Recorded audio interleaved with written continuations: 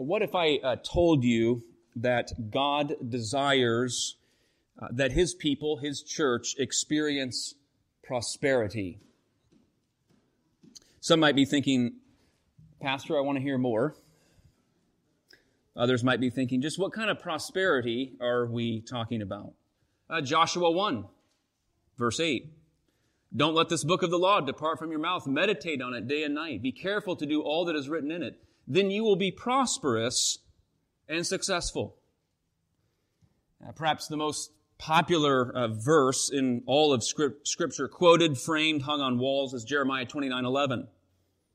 For I know the plans I have for you, declares the Lord. Plans for welfare, peace, flourishing, not for evil. Plans for a future and hope. God does desire to prosper His people in all kinds of ways. Certainly with lives characterized by joy in Him, growth in holiness, hearts full of gratitude for His goodness, love, to know the love of God, to experience love one to another, and in many, many other ways. But we know through our own life experience and through instruction from the Word of God that this success, this prosperity is also married to a life and world wrought with trials and hardships, troubles. Hardship in life is common to all people. Loss, relational strife, anxieties, physical pain, disappointments, conflict. And it doesn't end when one becomes a Christian. I think it's fair to say the Christian life is a bed of roses, including the thorns. There's a sweet fragrance and aroma in the Christian life and faith. There is a prosperity of life with God, but it also comes with thorns. Pains, trials, and hardships. And so a very legitimate and real question might be surfaced here. If the Christian faith is wrought with hardships, why go to all the trouble to be a part of the life of the church? If the life of faith just privately is hard enough, if life itself is hard enough, why go to the trouble? Why not just go it alone? Worship privately, study my Bible by myself. Why be engaged and involved in the church and go to the trouble? Well, I think there's two main answers to that. Perhaps depending on whether one is a true believer. On the one hand, one will go to the trouble and engage the church and the body of Christ to promote the gospel. Defend and protect the truth, promote the truth. On the other hand, one will go to the trouble to promote self. Either one goes to the trouble to advance the gospel through love, encouragement, service to the body of Christ and to one another, or one endures the trouble to serve self. Well, those two main paths are not merely something that the modern church faces, but the first century church. And it's something we see in this very short letter of 3 John. So I encourage you to turn to 3 John. We have considered several months of 1 John. Last week we looked at 2 John. This morning, 3 John.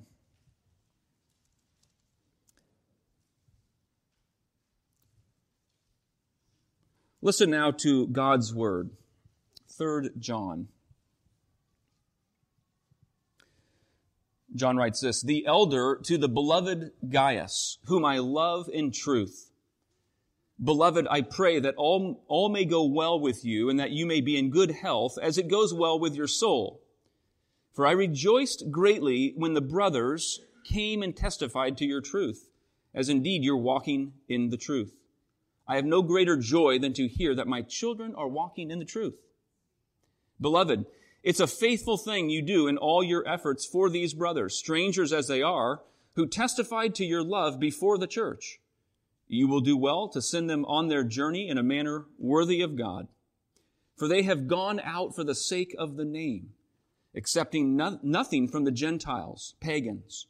Therefore, we ought to support people like these that we may be fellow workers for the truth.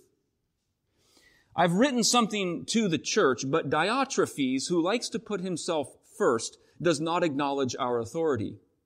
So if I come, I will bring up what he's doing, talking wicked nonsense against us. And not content with that, he refuses to welcome the brothers and also stops those who want to and puts them out of the church. Beloved, do not imitate evil, but imitate good. Whoever does good is from God, and whoever does evil has not seen God. Demetrius has received a good testimony from everyone and from the truth itself.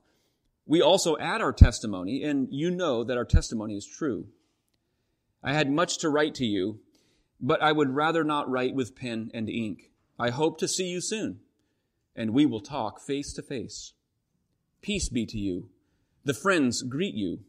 Greet the friends, each by name. Well, this little letter is both insightful and unique. It is actually the shortest letter in the New Testament, and it's the only New Testament letter that does not mention the name Jesus or the title Christ. But as we saw in verse 7, he speaks of those who went out, those who served for the sake of the name of God, the name of Christ.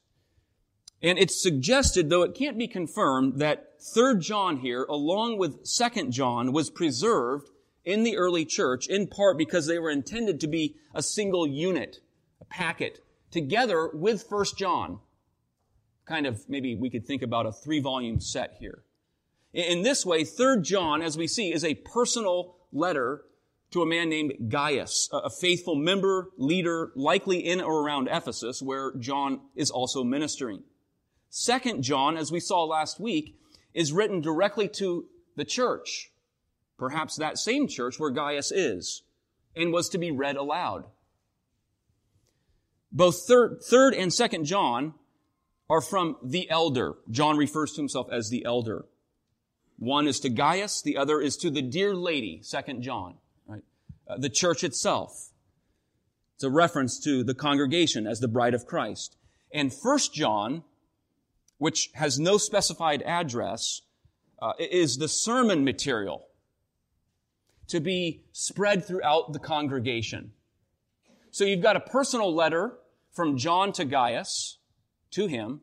2 John is to the church to be read aloud, emphasizing walking in the truth and demonstrating love.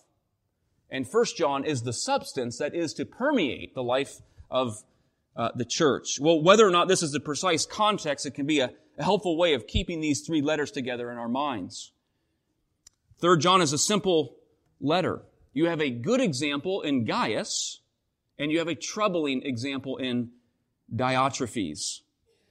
And though 3 John is a personal letter from John to Gaius, it's very practical for any congregation, for us. It's providing helpful insight as to the internal workings and challenges that can come about in the life of a church, and how servants should function and how leaders should lead. I know for myself, prior to coming here to pastor at PCC, I was given some advice, I'll put it that way, from friends or fellow pastors on how I should approach the first year. One person essentially said, you should try and change as much as you can, while they still like you. Another person basically said the opposite. Don't change anything in the first year or 2. Let them get to know you. Well, John's words here provide focus and some guidance for life and ministry in the local church. And he's essentially laying out 2 different patterns for life. One pattern is enduring trouble for the sake of the gospel in church. Enduring trouble for the sake of the gospel in church. The other pattern is making trouble, causing trouble to the gospel and the church. So we first see this positive and godly example in Gaius. This is a pattern of enduring trouble for the gospel and the people of God. And that's what you have in verses 1 through 8, the first part. John writes to Gaius, to the beloved Gaius, whom I love in truth. Those 2 themes should be familiar to us. Love and truth. We saw them worked through 1 and 2 John, and here they show up again. In fact, these are the two characteristics that John mentions Gaius himself reflecting in his life and his ministry. Truth and love. Verse 3, he's walking in the truth. And he's demonstrating love there in verse 6 to the church and the ministry leaders and laborers, people who are coming and needing support, traveling servants of the Lord. As an aside, it's, I think, worth noting in verse 2 that as he prays that Gaius would be in good health, did you pick up on that? His measurement, his standard for physical health is his spiritual health. We live in a culture that in many ways idolizes health, looks, beauty. Yet John's standard for physical well-being is the health of one's soul. I pray you're in good health, as it is well with your soul. Well, notice the warm and sort of emotive language in the opening verses. He loves Gaius in truth. They have that mutual faith in Jesus Christ. In verse 1, he's rejoicing greatly that brothers and sisters have testified to his faithfulness in verse 3. And he has great joy to hear that his children, my children, are walking in the truth. So John's ministry and influence in the churches in and around Ephesus has grown over time. Gaius' own faith and ministry is likely the spiritual offspring of John's mentorship and influence. We might think of Paul's relationship to Timothy, where he called Timothy his own child in the faith. We might have something a little bit similar here between John, this elder saint, and Gaius, whom he loves. And the mention of Demetrius toward the end in verse 12 is who likely served as courier. Who could you trust to be bringing letters from one place to another? This is how John, it seems, has come to learn of the circumstances that are taking place in this church or the churches around, along with the brothers and sisters who had come from Gaius' church. Verse 3, they've testified as to Gaius' faithful ministry.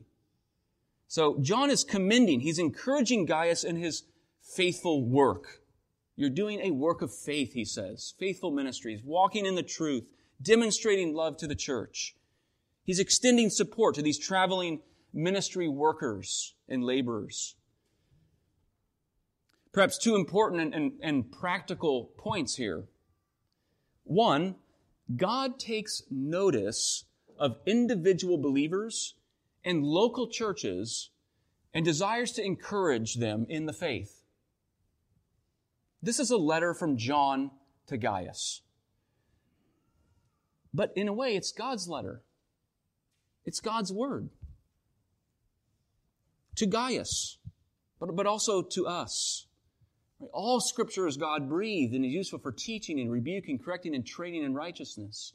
We think of Paul's words to the church in Corinth in 1 Corinthians 10, where he mentions the Exodus, those in the Exodus, that these things were given as an example for us. And so all of Scripture is to us as well. And what words of encouragement and joy. I almost picture a parent helping their child learn to ride a bike for the first time. They fall again and again, but then eventually the child takes off on their own. And they're managing the handlebars. They're pedaling. They're balancing. They're now doing it on their own.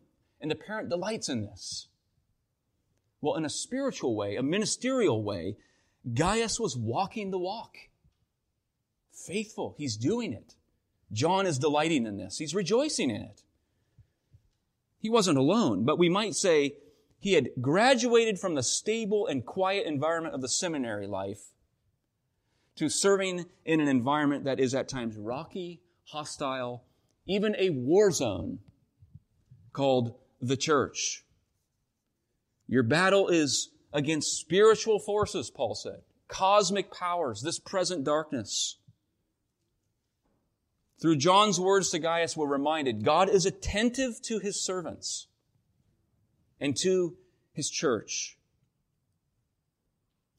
The second practical point is that the local church is front and center in God's purposes. Yep, this is a personal letter to an individual, but we know behind this letter is a congregation.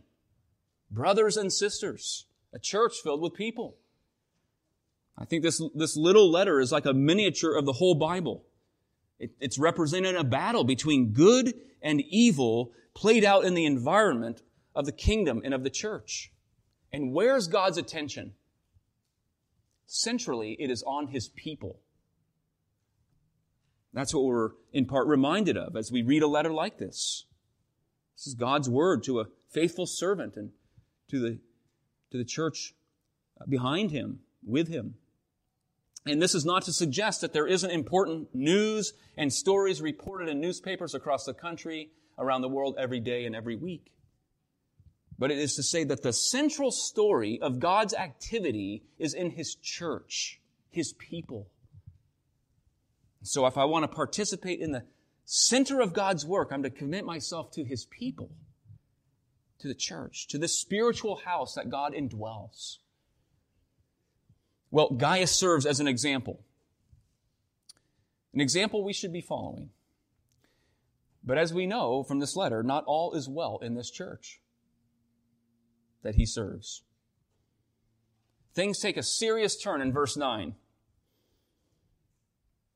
He says, I have written something to the church, but Diotrephes, who likes to put himself first, does not acknowledge our authority.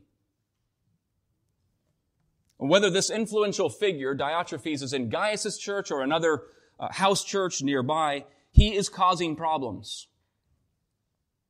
The construction of verse 9, when it says he likes to put himself first, reveals this is not merely one past event. This is ongoing. This is an ongoing challenge.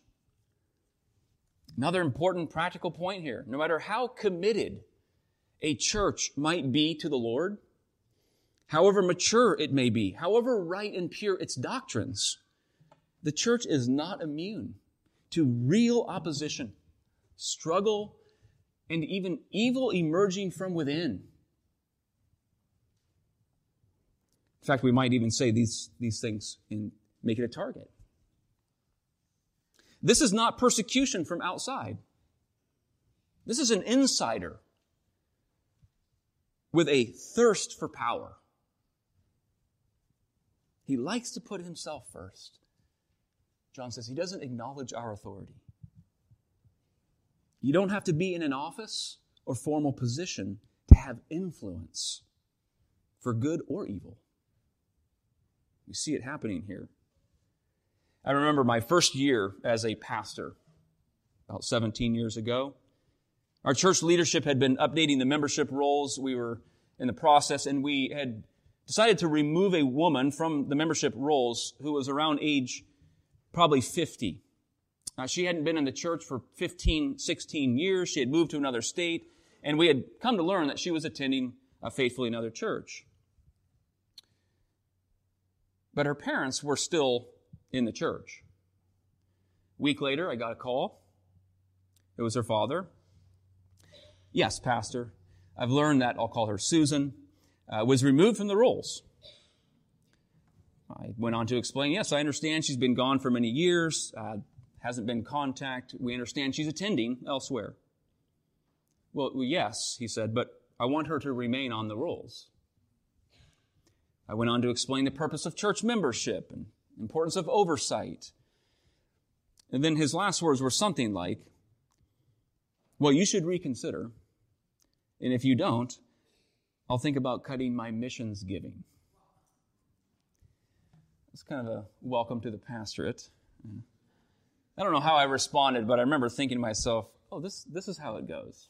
Okay. Well, that's just kind of a light example of how one might put themselves first. Offer maybe a threat. Extend their influence.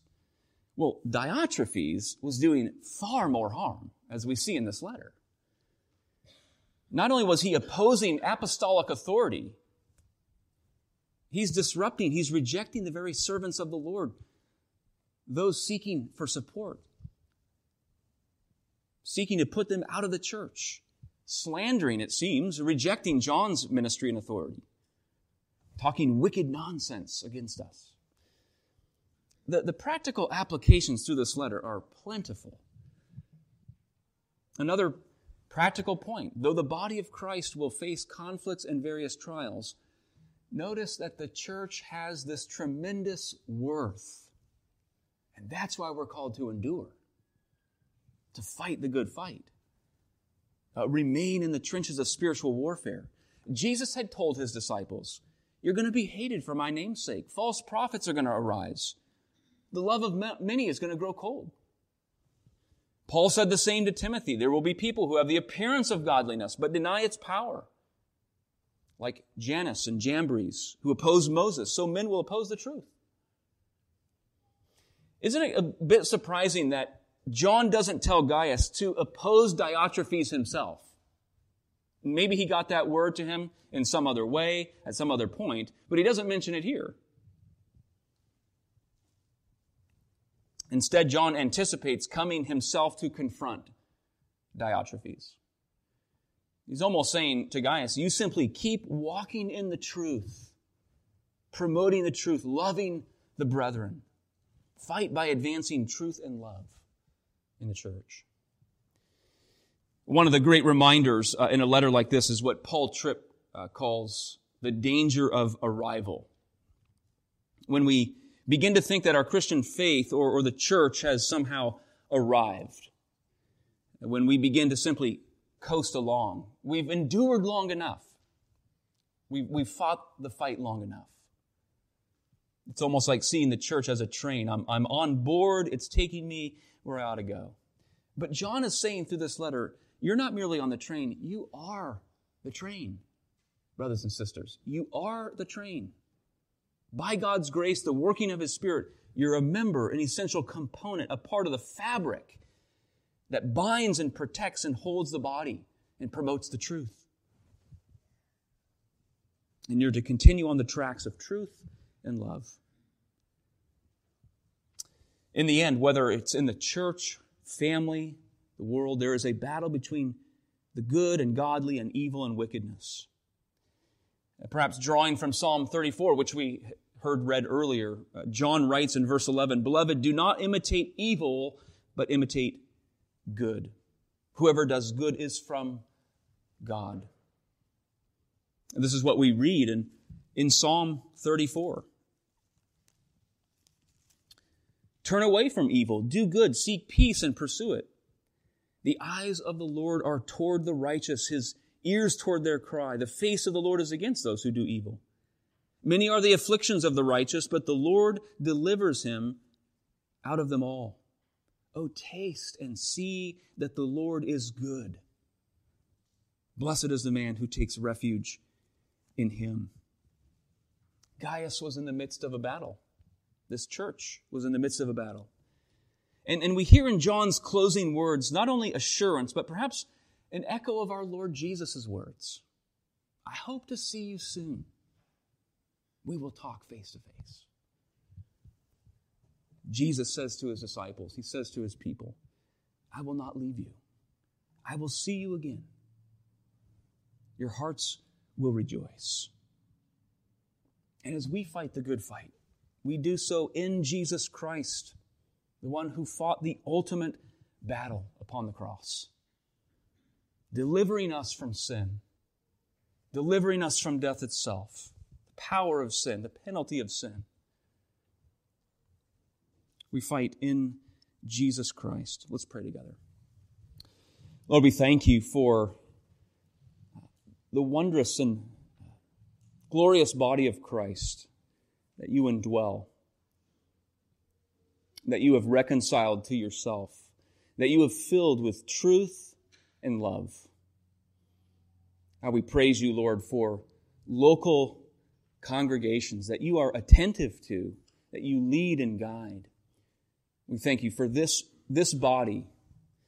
And we pray, Lord, that the truths that come through in this letter, this short letter, would permeate and sink into our hearts.